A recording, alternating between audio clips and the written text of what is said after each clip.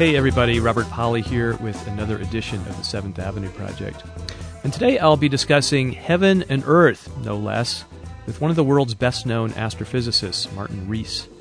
Martin Rees has spent most of his career at Cambridge University in England, and he's had a hand in many of the biggest developments in astronomy and cosmology over the last 40 years.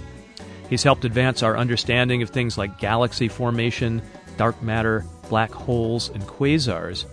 And just to give you a sense of his enormous scientific output, he has written or co-written over 500 research papers, not to mention a bunch of popular science books as well. And along the way, he has been honored with some very distinguished titles. He is Master of Trinity College at Cambridge. A few years ago, he was named Lord Rees, Baron of Ludlow. And he is also Britain's official Astronomer Royal, which may be the coolest sounding of all his honorifics, but it's also one of the least meaningful, he says.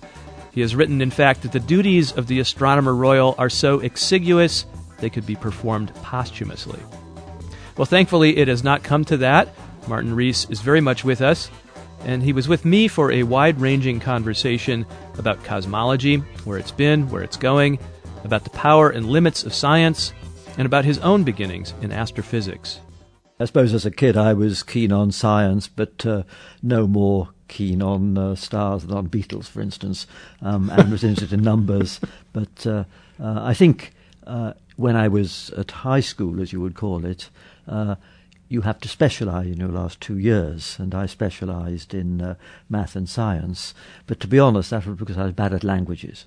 And so it was a negative choice that led me into science. But then I proved to be quite good at math, and that led me to go to Cambridge to study it, and so my bachelor's degree was in that. But then I realised I wanted to do something else.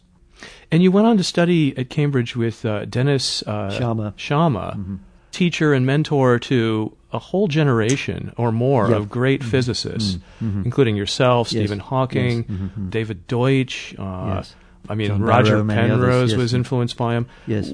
Tell me about Dennis Sharma. Well, he was a really inspirational figure, and my biggest piece of luck actually was that when I did decide to do astrophysics, I was allocated to him as my supervisor, what you'd call advisor, and he made me sure after 1 year that I was doing the right thing, because he was such an enthusiast, and was indeed the advisor for a number of other students who went on to very successful careers.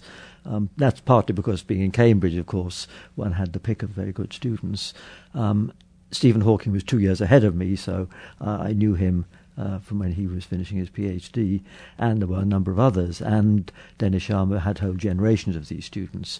And what was so good about him was that he encouraged us to talk to each other, and himself had broad interests, and so got the newest version of the papers. Of course, it was before the time of the email and the internet, so you got the papers by mail, and we excitedly circulated them when they were new.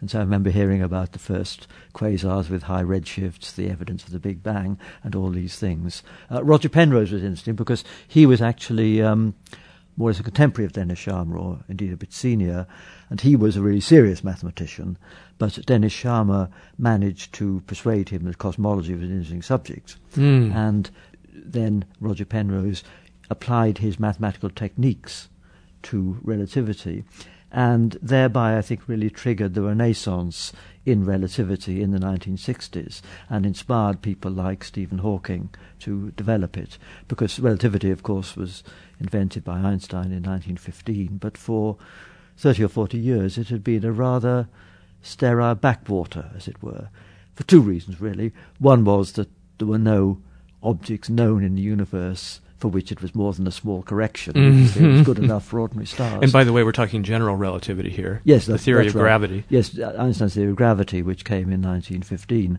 And that's a tiny correction to Newton's theory in the solar system, the orbit of Mercury, the bending of light in eclipses and all that.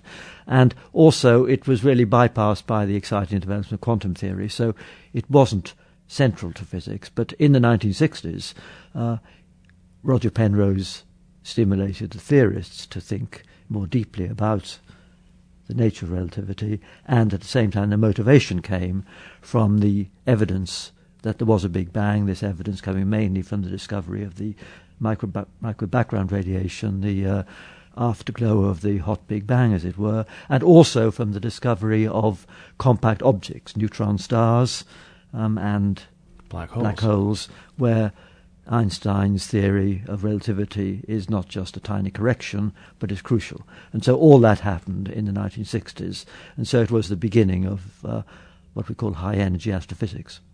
So you chose, to say the least, an opportune time to jump into the field when modern cosmology as we know it was being invented in a way. Mm-hmm. The idea that we could actually contemplate the overall geometry, the size, the evolution and origins of the entire universe from the Big Bang on was almost inconceivable prior to that, I think. Well, that's right. And going back to the earlier history, there was a theory called the steady-state theory. That's right. Which was very popular in Britain. I think it didn't have much impact either in the US or in Russia, which were the other main centres for this research.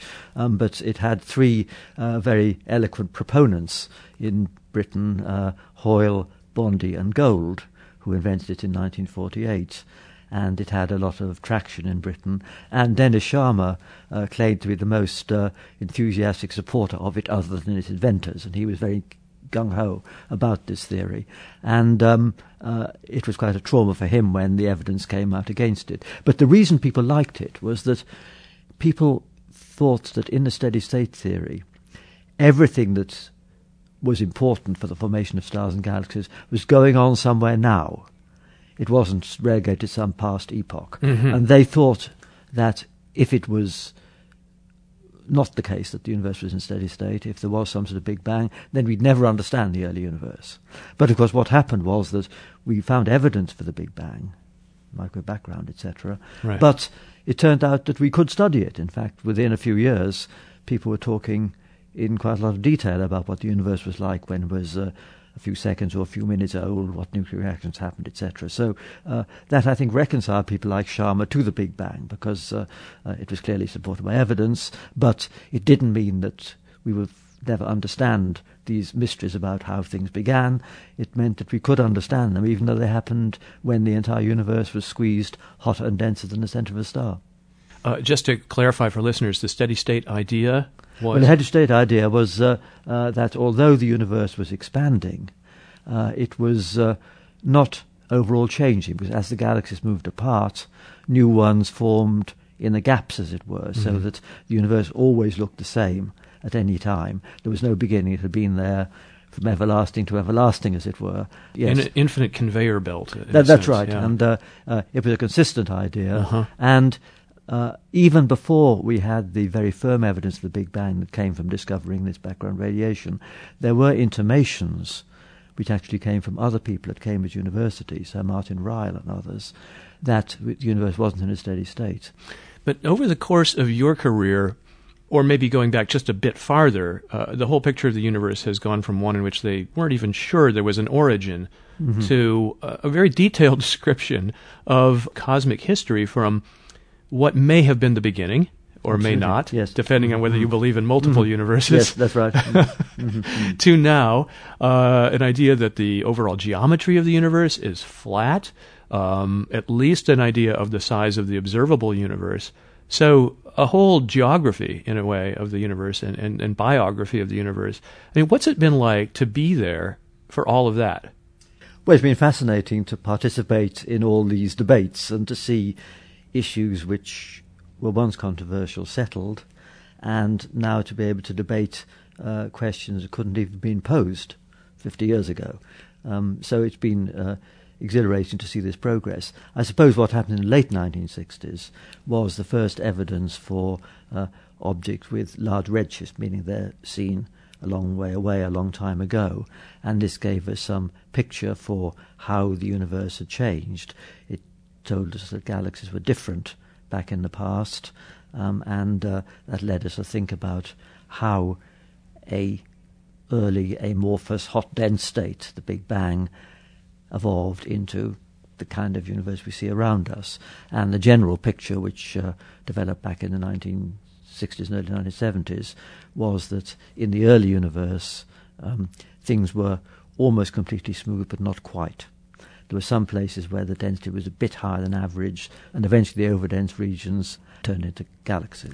And this picture really started to develop in the 70s. And the next big step forward came in the 1980s. And this came with the firming up of the evidence that if you look at a galaxy, then it contains not just stars and gas, but it contains also what's called dark matter, which is some kind of particles which we now think are made in the Big Bang. We still are not quite sure what they are, but these particles form a sort of swarm in the galaxy, and they provide about 80% or a bit more of its total mass. So a galaxy is held together by the gravitational pull, not just of what we see, but of this dark matter. This invisible matter we haven't quite identified yet. And I understand that you were part of that group that first proposed what is now the prevailing theory, cold dark matter. Well, that's right. The dark matter was discovered just by looking at galaxies and clusters and realizing they couldn't hold themselves together against gravity if there wasn't this extra stuff. But the important breakthrough in the early 80s, where indeed I was involved, was realizing that if the early universe contained not just radiation and atoms, but the dark matter, and we did the calculations of how putting in the dark matter really changed the picture a lot and gave us a much more self-consistent picture. And this led to what's called the cold dark matter picture. And I collaborated with people at Santa Cruz in this. And in fact, I think the Chancellor of Santa Cruz, George Blumenthal, I think his most highly cited paper is a paper known as Blumenthal et al. And the et al. Was me and two other Santa Cruz professors. That would be Sandra Faber and Joel Premack. Yes. Yeah. And that was a paper in the mid-1980s which sort of codified the idea of the cold dark matter scenario and how it would allow you to understand the formation of galaxies. That was one of the key papers, and Sandy Faber did many of the key observations, and Joe Premack in particular has done a great deal of work over the years, even over decades, in developing this theory. But this theory really enabled us to understand the properties of galaxies and how they're clustered. And it's still the basic picture, but there was a big development in the late 1990s, which was to realize that the universe in its dynamics was not just being governed by gravity, but there was this mysterious force, a repulsive force, pushing things apart. Dark energy. Which is sometimes called dark energy.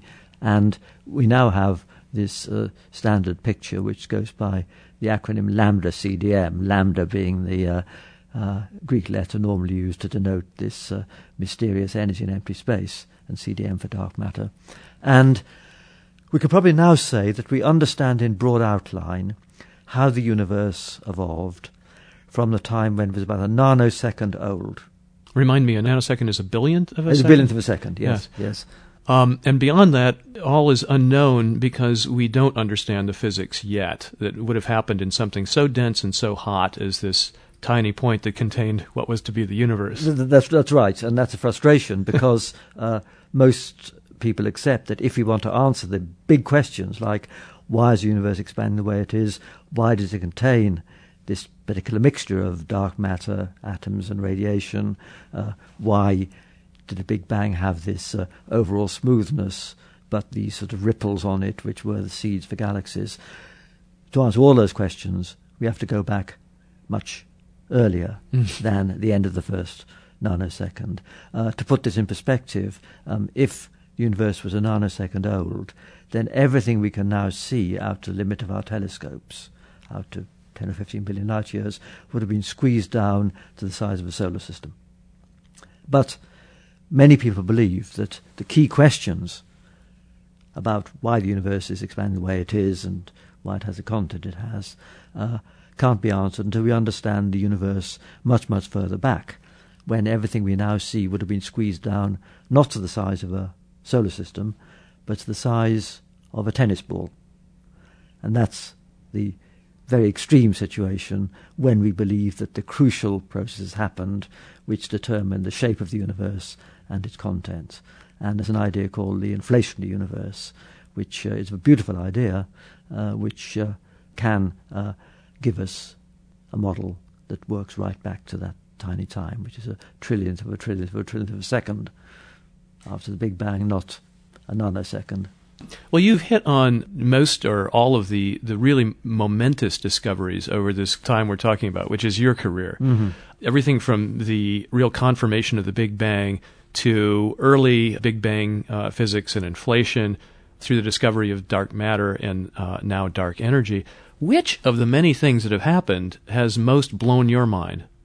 Well, I think what's been gratifying is that we've gradually seen a consistent story emerge. Of course, at any stage in science, you could have some discovery which completely overthrows everything. Yeah. But that hasn't happened. Yeah. Things have firmed up, etc. But I think we should bear in mind that what we've talked about has been the growth structure of the universe. At the same time, we've discovered a great deal more about the individual things in it, about the evolution of stars, how they form, how they die, and about extreme kinds of stars.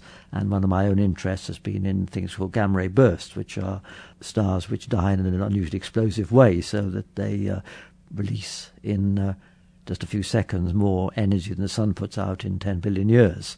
And this energy comes in a beam, and if that beam zaps towards you, it's a very bright object even from the edge of the universe. So there have been all these new discoveries, and I should mention the thing that excites me most in the last 10 years has been the discovery of planets around other stars. This is a completely new field which makes the night sky much more interesting, because most of the stars we see we now realize, like the sun, in having retinues of planets around them. And this is a new field developing very fast indeed. So not only have we understood the big picture better, but we're filling in more of the details and realizing that the tapestry is much richer than we thought.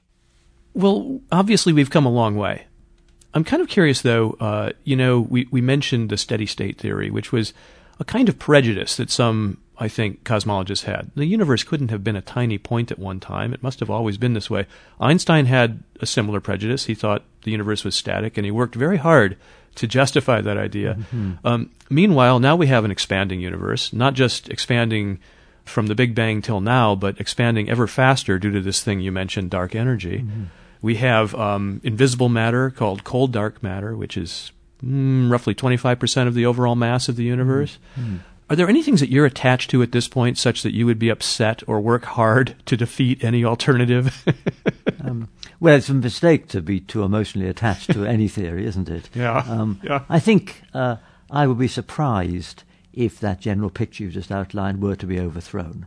I think it is so firmly established that it won't be overthrown, except that the nature of the so-called dark energy is something which I think we won't understand fully for a long time, and so we can't be sure that this effect that's pushing galaxies apart will remain forever. So the ultra-long-range forecast, like most long-range forecasts, isn't too reliable.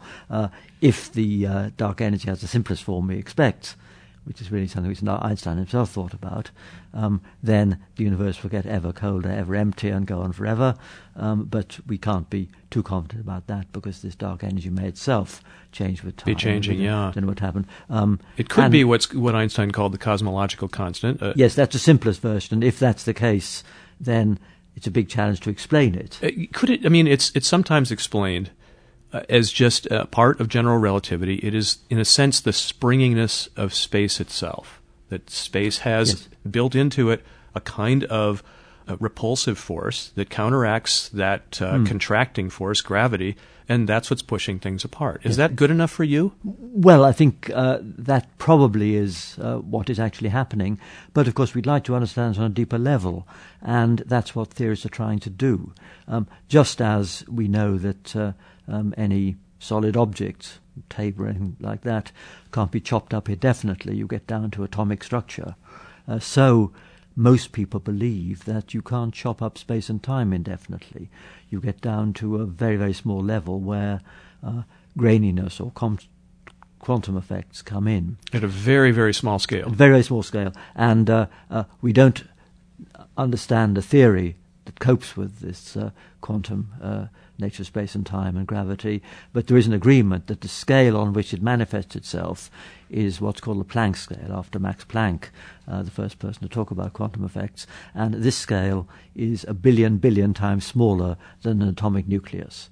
Very, very far from anything we can envisage. But there are lots of theories, in particular a theory called string theory, which postulates that if you did chop up space onto this very, very fine scale, then what we think of as a point would, on that tiny scale, be, in fact, a very complicated, wrapped-up origami in 5 or 6 extra dimensions.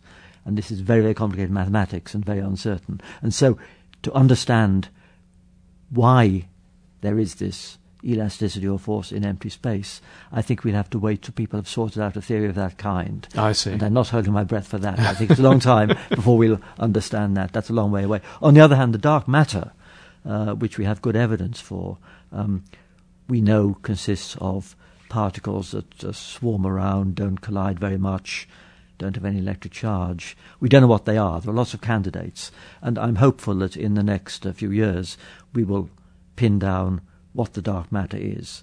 There are lots of candidates. There's no mystery about there being dark matter. There's no reason why everything in the universe should shine any more than everything on Earth shines. So there are lots of candidates, but I think we'd like to pin down which particular type of particle the dark matter is made of. But the dark energy, I say, is a fundamental mystery, and that won't be solved until we have this unified theory, which unifies Einstein's theory of gravity, general relativity, which works on the large scale, with the quantum theory, which is important in the micro world. So I'm going to join you in not holding my breath on dark energy. But dark matter, I mean, as you say, we could identify the particle in just the way that the Higgs boson was just identified. I mean, the finding could come out of the Large Hadron Collider.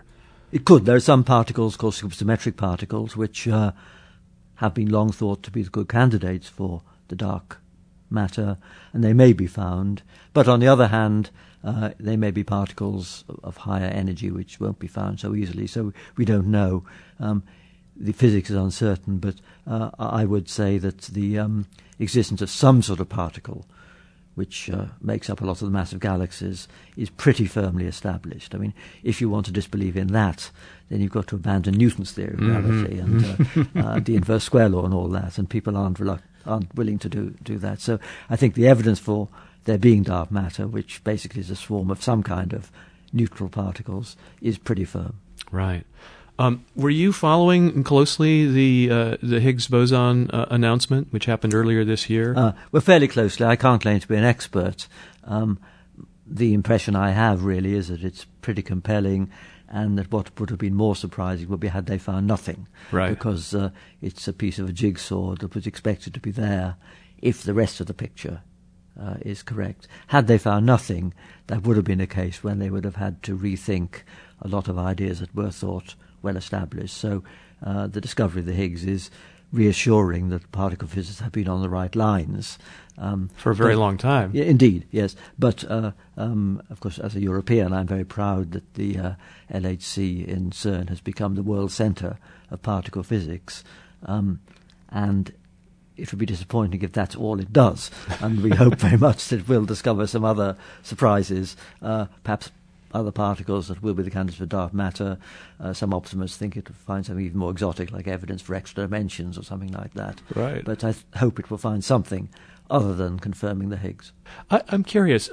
Obviously, someone who's worked as long as you have and as closely as you have in physics and astrophysics, cosmology, I mean, you must have a strong sense of just how firm the structure of knowledge is, the step-by-step accumulation of evidence and theory that's been going back for quite some years, building up models like the standard model of particle physics, of which the Higgs boson was another piece of the jigsaw, the current picture of the Big Bang universe. But do you ever think for a moment, oh, something could upset all of this? And is it with a sigh of relief that you and other scientists find out that the latest piece fits nicely into the picture? Well, I think we will be elated if we found something fundamentally new. So something that totally destroyed it. Yes, but I do think it's unlikely. Of course, everyone knows about the idea It goes back to the famous book by Thomas Kuhn 50 years ago, Scientific Revolutions. Structure Scientific Revolutions, yeah. But I think that idea has been rather oversold in that it's hard to think of many cases when there's been a discovery that sent people back to drawing board. The Copernican revolution was one. In a sense, the quantum revolution was another. But apart from that, I think what normally happens is that each advance transcends and generalizes what came before. I mean, Einstein didn't overthrow Newton. Newton's theory is still very good. I mean, spacecraft are programmed to go to the outer planets on the basis of Newtonian theory. It's good enough for that. But what Einstein did was he gave us a theory that was better in two senses. First, it had wider applicability. It applied when the speeds went close to the speed of light. It applied when gravity was as strong as it is around neutron stars or black holes. And also it gave us a deeper insight into why it's an inverse square law, why all objects fall at the same speed, etc. So it was certainly a conceptual advance and a generalization, but it didn't really overthrow Newton. And I think that's more typical of what happens in science. And if we think of biology, from Mendel's genetics onwards, nothing's been overthrown, but obviously there's been tremendous deepening of our insights by double helix and everything since then in biology, and similarly by everything we've learnt in physics. So there could be a complete revolution, but I don't think it's going to invalidate the general picture we have about the micro world of quantum, nor the world of astronomy that we study when we look at galaxies. There is a lot of debate actually about the nature of the unified theory. The most popular version is the so-called string theory, as I mentioned, but there's no direct empirical test of that, and there may be some other lines. It may not be. It may be that something else is correct, and that's not on the right lines at all. And it could be that the so-called dark energy is due to some small correction to Einstein's theory. And so there's a debate about whether the final theory will actually incorporate exactly Einstein's theory and quantum theory, or whether one or other will have to be modified. Roger Penrose, for instance, thinks that quantum theory may need a bit of tweaking if you want to incorporate gravity, whereas others say it'll be gravity that needs the modification when the quantum effects come in. So there will be some modifications, but again, the important point is that this unification of the quantum world and the world of gravity is only important if you want to understand the microstructure of space or the very, very early stage of the Big Bang. It's irrelevant to 99% of scientists because 99% of scientists are neither particle physicists on the very small nor astronomers working on the very large. Most scientists work on very complicated things, and there you don't need to worry about this unification. You've said some rather interesting things about that contrast that you just drew between these big questions of physics and cosmology and these areas where the majority of scientists are working on the complex questions in biology, in ecology, climate science, massive systems with lots of moving parts. A lot of people think that the most elusive, abstruse, rarefied knowledge is that comes out of physics. You give a nod, though, to other fields as tackling even more complex things. And I'm reminded of a great quote from a mathematician who was featured in a BBC program you were also part of called What We Still Don't Know. This is John Conway, and he said, "Mathematics is simple. It's cats that are complicated." Yes. Well, I think it's true. I mean, the particle physics and cosmology and gravity and relativity, they are, as you said, rarefied subjects, and in a sense they are telling us about the bedrock nature of space, time and matter. But that doesn't mean that they are the only great intellectual challenges, or even that they're the greatest intellectual challenges, because what is indeed challenging is complexity. And the simplest insect, and certainly a cat, is much more complicated, and that is the challenge to most scientists, to understand the complexity of materials and of the biological world and of humans. And of course, it's odd that I expect people to take me seriously when I talk about a galaxy a billion light years away, but you're foolish to take seriously what an expert says about diet or childcare, which are things everyone cares about. And that's not because the practitioners of those subjects are foolish, it's because they're dealing with a much more complicated subject than either an atom or a star. Indeed. I mean, I think it's astounding that you can say with a certain amount of confidence what happened 13.7 billion years ago, yes. And yet we could not, the two of us, agree on exactly what happened yesterday in human affairs. Absolutely. Well, I mean, it's things like the weather prediction, that's very hard. We now understand why. And anything biological is very, very complex. And I think there's a sort of fundamental question comes in here, which is the nature of what's called reductionism. I think most of us think that, in a sense, everything, however complicated, is governed by the basic laws of physics. So there's a famous equation called Schrödinger's equation, which tells us how atoms behave, etc. And I think most physicists and most scientists believe that everything is a solution of Schrödinger's equation. But believing that, in a sense, it demystifies the world, but it doesn't really help us. And it doesn't give us the kind of explanation we seek, because even if we could solve Schrödinger's equation for something as complicated as a mouse, which we certainly can't. We can't solve it even for a single complicated molecule. Then it wouldn't tell us anything we wanted to understand. And so all the sciences have their own irreducible concepts. I mean, we think of the sciences in a hierarchy where there's physics at the basis, then there's chemistry, then there's cell biology, then organisms, and then sociology, and economists in the penthouse, as I like to say. And it's true that, in a sense, all those phenomena that are studied by the other scientists are consequences of Schrödinger's equation, but the explanations we seek are not explanations in terms of Schrödinger's equation. To take a very simple example, a sort of inanimate example, where we're sitting here doing this interview just by the ocean where we see waves breaking, and there's a lot of theory about how fluids move, how ocean waves break, and what makes them break, etc. And it's a quite interesting branch of science. But the people who do that, they don't care that water is H2O. They treat water as a continuum, and they introduce concepts like turbulence, viscosity, and things like that. Fluid dynamics, which is terribly complicated. Yes, and it's a topic which has its own level of explanation. And it's true that every wave is a solution to Schrödinger's equation, but the answers we want, if you want to understand what makes waves break, is an answer that comes in terms of other concepts. And that's true even of something which is a simple physical phenomenon like waves. It's even more true when we come to living world. I mean, if you're trying to understand animal behavior, well, if I you could use concepts like striving and evolution, etc., and you don't use concepts from physics. In fact, I'd love to quote you from your book, From Here to Infinity. An albatross returns to its nest after wandering 10,000 miles in the southern oceans, and it does this predictably.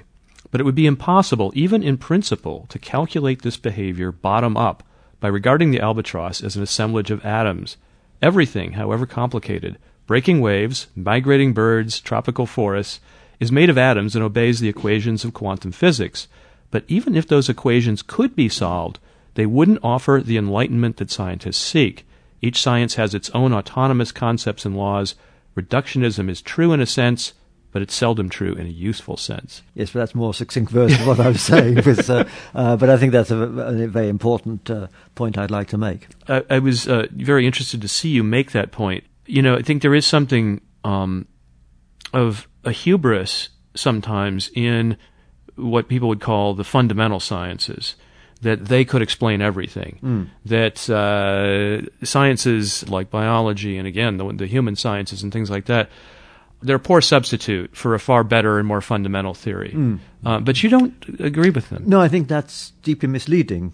And indeed, the term theory of everything, which is used by some particle physics, I think, is inappropriate for just the reason you've mentioned, because indeed it's telling us about the bedrock nature of reality, but it's irrelevant to what biologists and most other science are trying to do.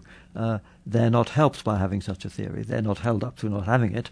They're held up because they're dealing with things that are very complicated. Mm-hmm. And new rules come into play. Absolutely. At different levels of the hierarchy that we're talking about. New levels of explanation. New levels of explanation.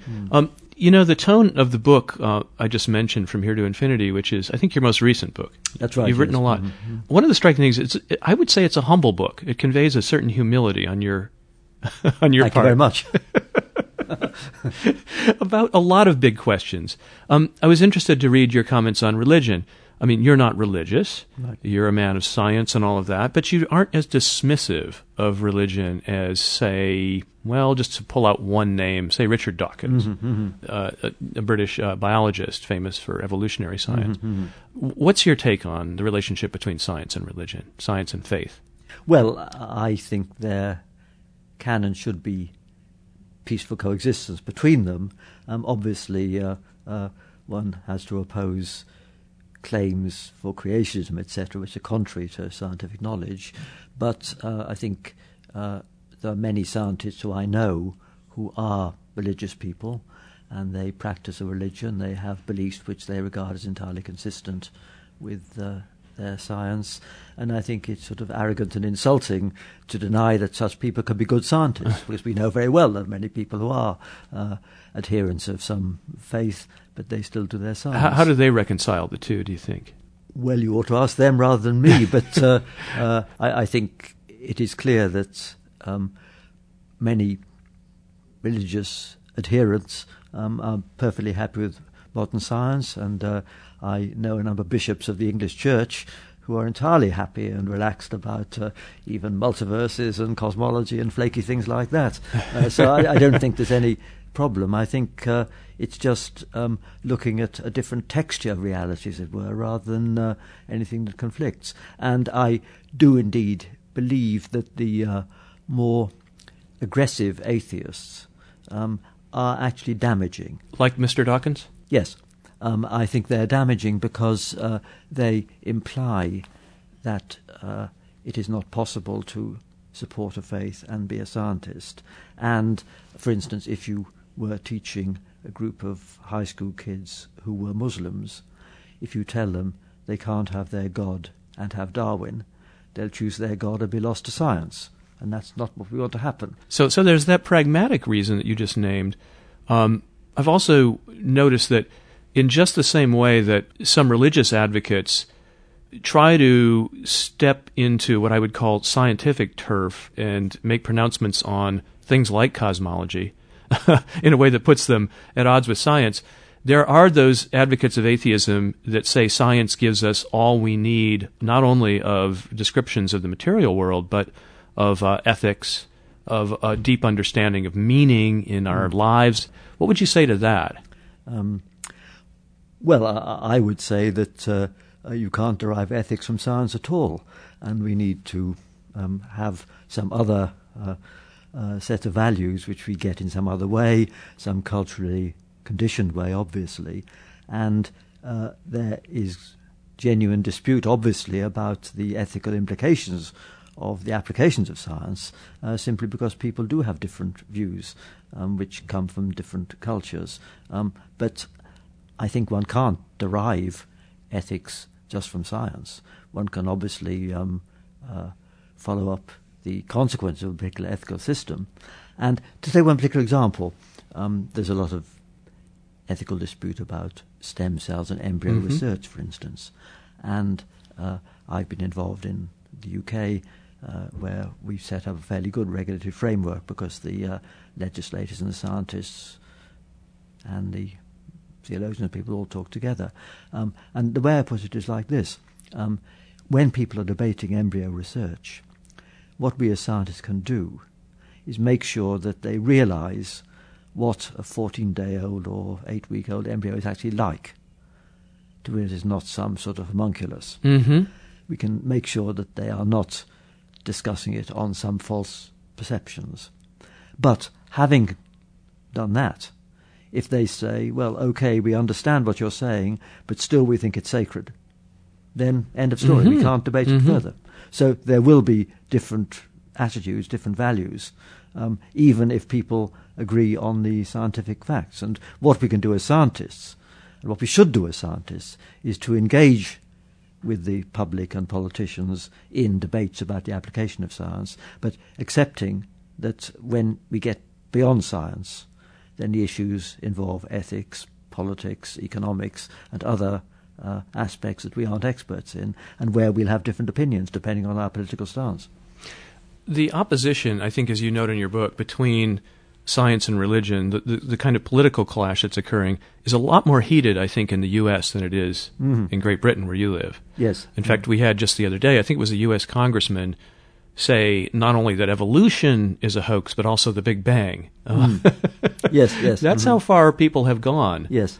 In seeing science as a threat, to their faith. Yes. Well, I think as scientists we must do all we can to debunk misperceptions of that kind. The Archbishop of Canterbury, who I know, would certainly not go along with that, and he's entirely relaxed about all of modern science. I'm curious to know, from your perspective then, in a country where these things haven't escalated to an all-out battle, what it's like to observe that happening over here in the U.S. Well, I think there are many things about the U.S. which perplex us Europeans. There are many similarities and a fairly similar language and all that sort of thing. But, of course, there are differences in general political attitudes. I think, to take two examples I quote in my book, the median opinion on guns and capital punishment is very different in Europe from over here. There's no mainstream European politician who would support capital punishment or support the gun laws or lack of them you have over here. That's just an example. But the other thing that perplexes me is that the US is the country which has the largest number of top-rate scientists in the world. I would claim that we Brits have more brain for the buck, but in terms of total, you in the US are clearly the number one.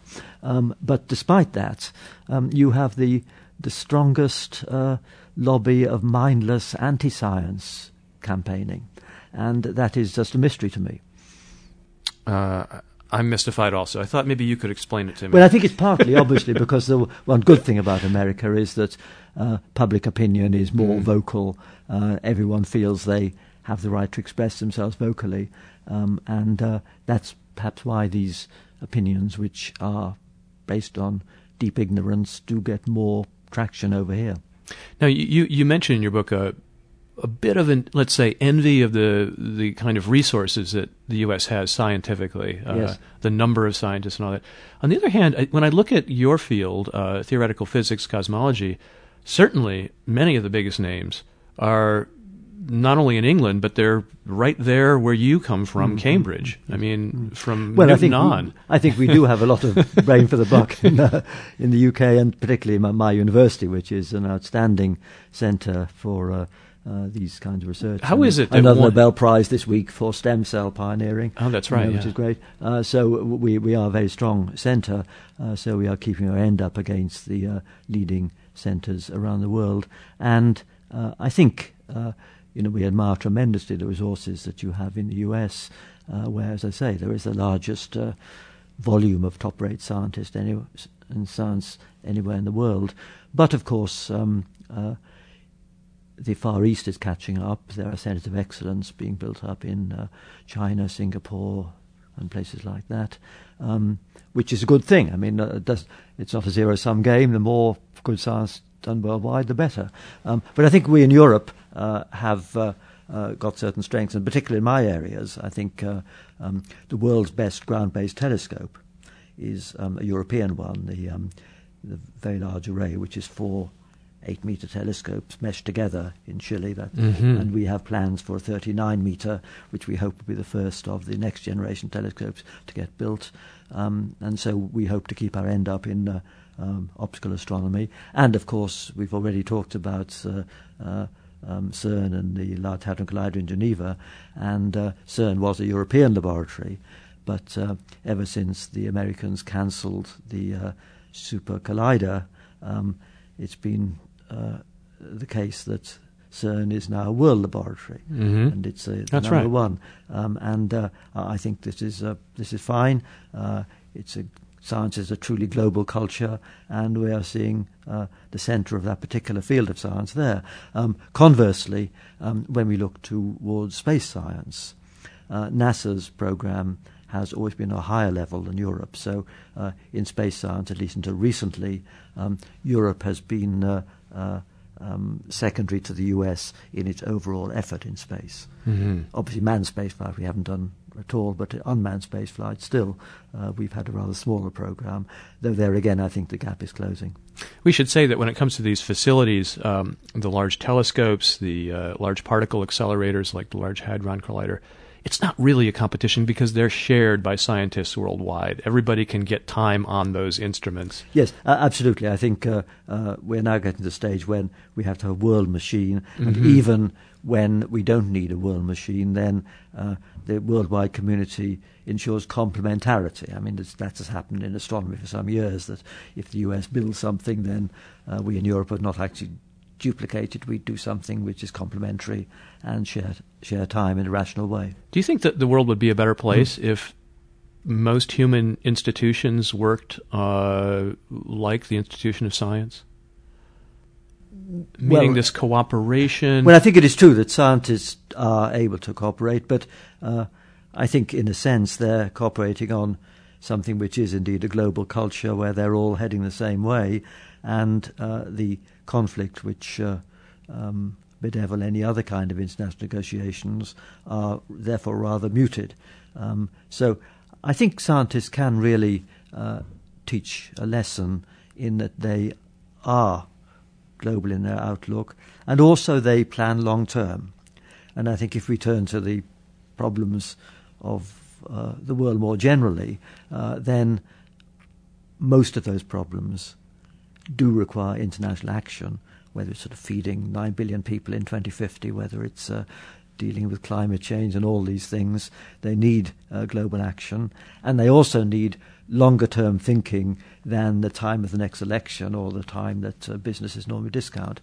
And I think those are areas where we need to become more global and more long-term, and the scientists are doing this already, and I think we can learn from them. And of course, if we look back into the past, scientists have been able to bridge the deepest political divisions. I mean, even in the depth of the Cold War, there were links between scientists in the United States and scientists in the Soviet Union.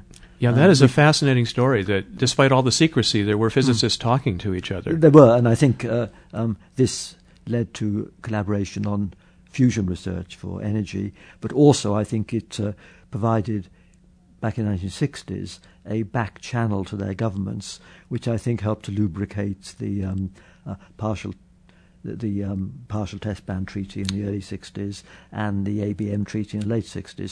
So I think the role was played by the Pugwash conferences and the US National Academy and its Russian counterpart were important there, because there were contacts and mutual trust among the scientists who then fed back to their government. So that's an example. And to give another example now, there is in Jordan a scientific project called Sesame in physics, which is remarkable in getting Israelis and Iranians around the same table. So even if it doesn't do much science, it at least is good for bridging barriers that can't be bridged in other ways. I didn't know about that. Are Iranian scientists given the freedom to work in their fields unfettered, do you think? Well, they are in that, and of course we have a lot in the UK, and I think their quality of science is very good. I mean, to give a personal reminiscence of that, there's something called the International Physics Olympiad, which is for high school kids, where each nation spends a team, and it was held in England about 10 years ago, and I was president of it for that year, and there were about 60 countries competing, and of course worldwide there's this usual problem that girls are not so common in physics, but the best girl in the entire competition was an Iranian girl, and the team leader from Iran was a woman, and so they not only had the best women's education, but also had very strong physics. And so we should admire, despite all the problems, the achievements of those countries in education. Well, hooray for science on that level as well. And then I think you have a nice quote in your book. You say, science is organized skepticism.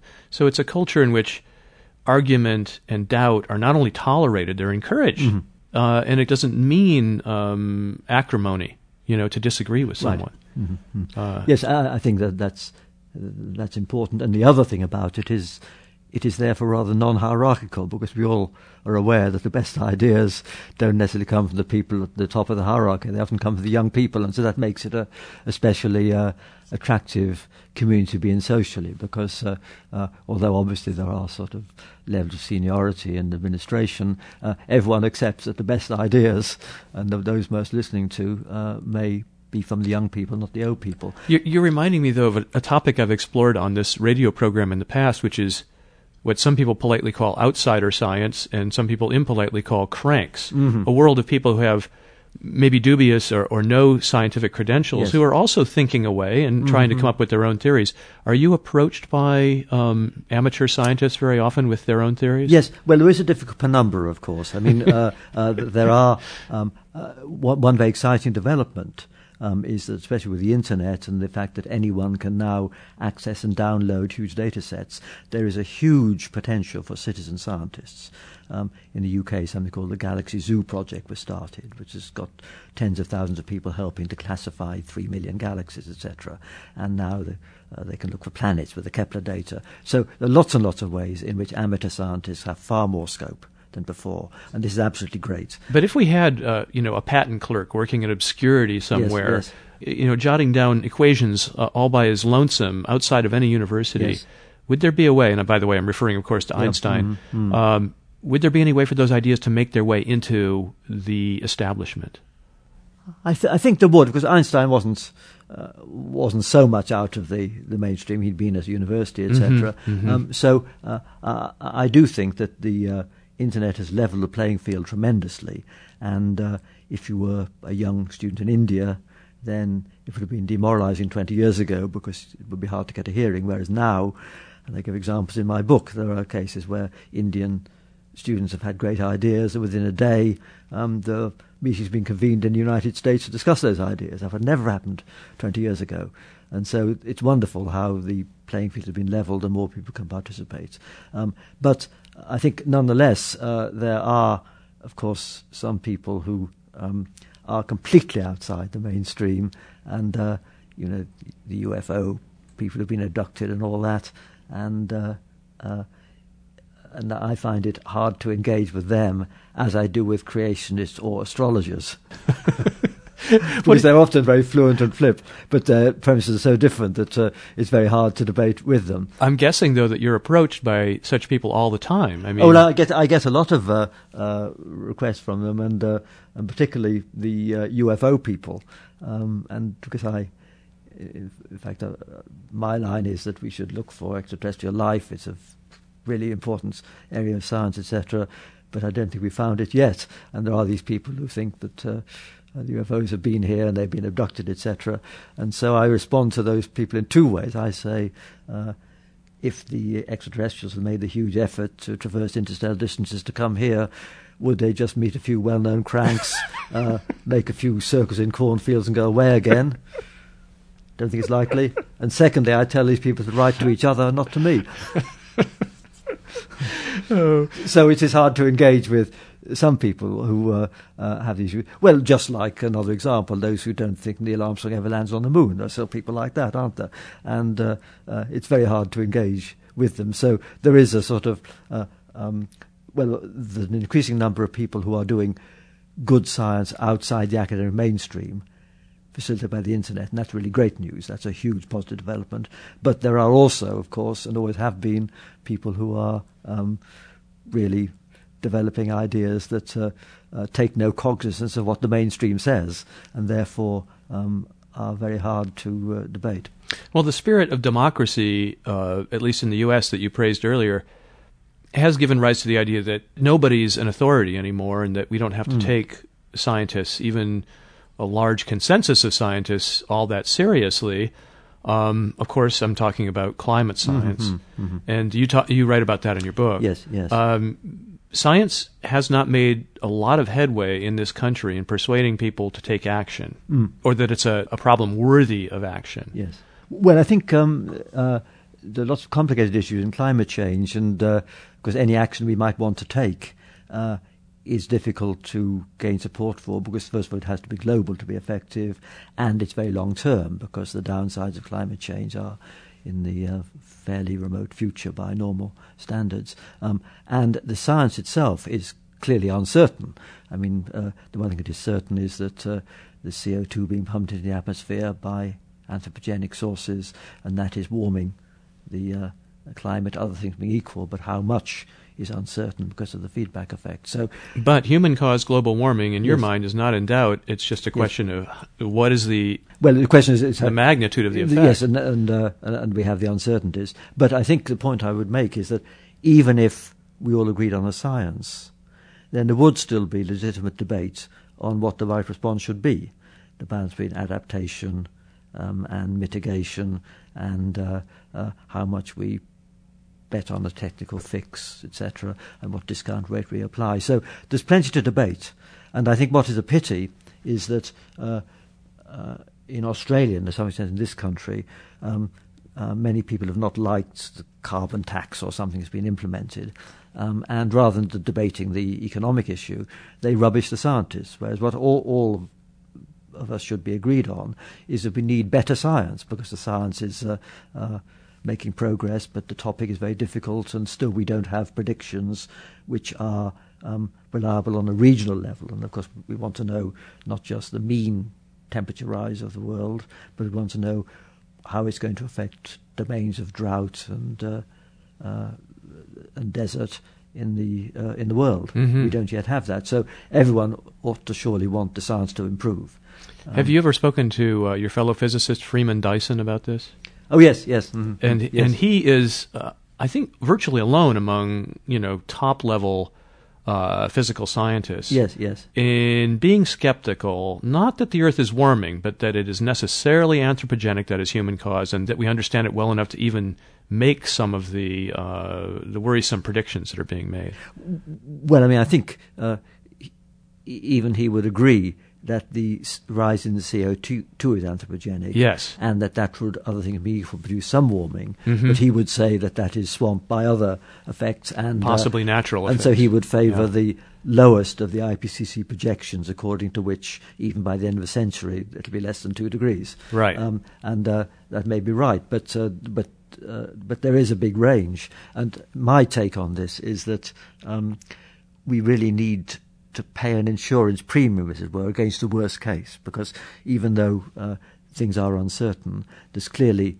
a risk of something very serious happening by the end of the century, and I think that justifies having this high on the political agenda. So I certainly think it is right to take this seriously, although I think we have to accept that the debate has become too polarized, because scientists don't always emphasize that there are great uncertainties, and the public, of course, tend naturally to focus on the short-term and local issues. Certainly for Britain and Canada, things are going to be good for the next 50 or 100 years if there's a bit of warming. There's no problem there, except we'll have enhanced immigration. But overall for the world, in the long run, there is a potentially very serious problem, obviously. There may be some English port cities that will be partly underwater. Well, indeed, the sea level rise is going to be a problem for all of us, depending on how fast that is. So I think that is an example of an issue where the science is sort of uncertain. But I think, going back to what you said at the beginning, there is a reason for attaching more weight to experts than to others, even if the experts are themselves uncertain. And the analogy I would give is that if you've got some sort of ailment, You may look on the internet and you find all kinds of remedies and things for whatever ailment you've got. But you don't attach equal weight to that. You will go, if you need some sort of treatment, to someone who's got credentials, as a qualified doctor or someone. And likewise, if the public and politicians want some opinion on climate science, then they would do better to go to people who at least have credentials in that subject. Although bearing in mind that in such a difficult subject as the world's future climate, even they are going to be uncertain and could be wrong. Now, some might think that having contemplated the universe on such a grand scale that you might be serenely indifferent to the paltry world of human affairs and this microscopic dot of a planet that we live on, But how has your study of cosmology changed your feeling or affected your feeling about the world you live in? Well, it certainly doesn't make me more serene, and that seems to be the case for most of my colleagues, and I've lived amongst these people for a long time. But I think, and again I say this in my book, there is one thing where we do bring a new perspective to general culture. We've talked about evolution, and that most people, outside the enclaves of Kansas and parts of the Muslim world do believe that we're the outcome of 4 billion years or so of Darwinian evolution on the Earth, and that's part of our common culture and a very important part.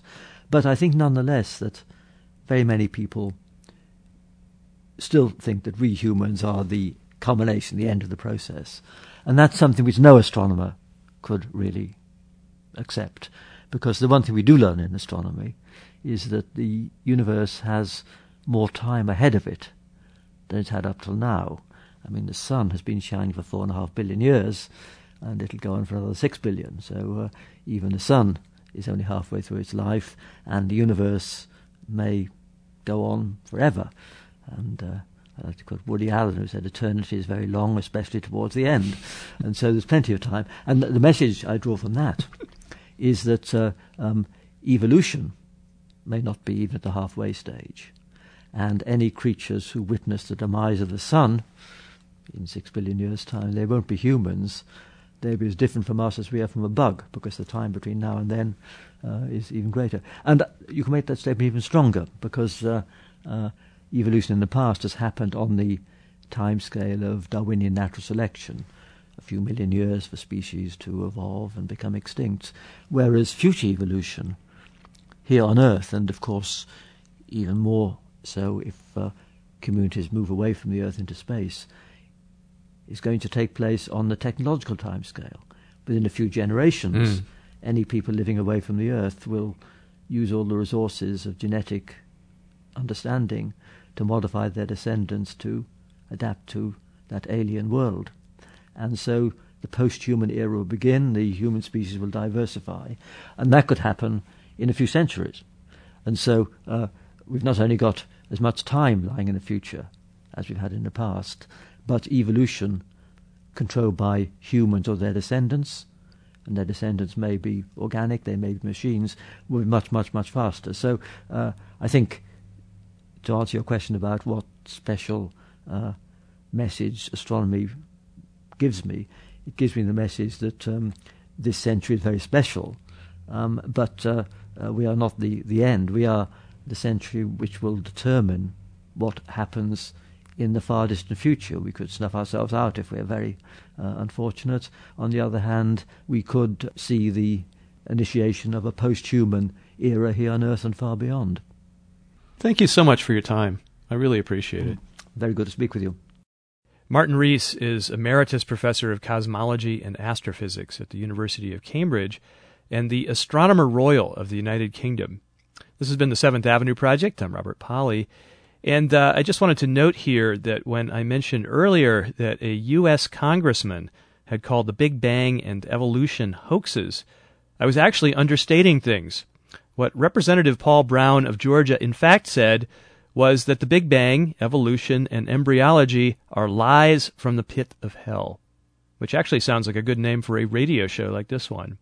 I'm going to have to think about that. But in the meantime, you can find us under our current name on the web at seventhAvenueProject.com.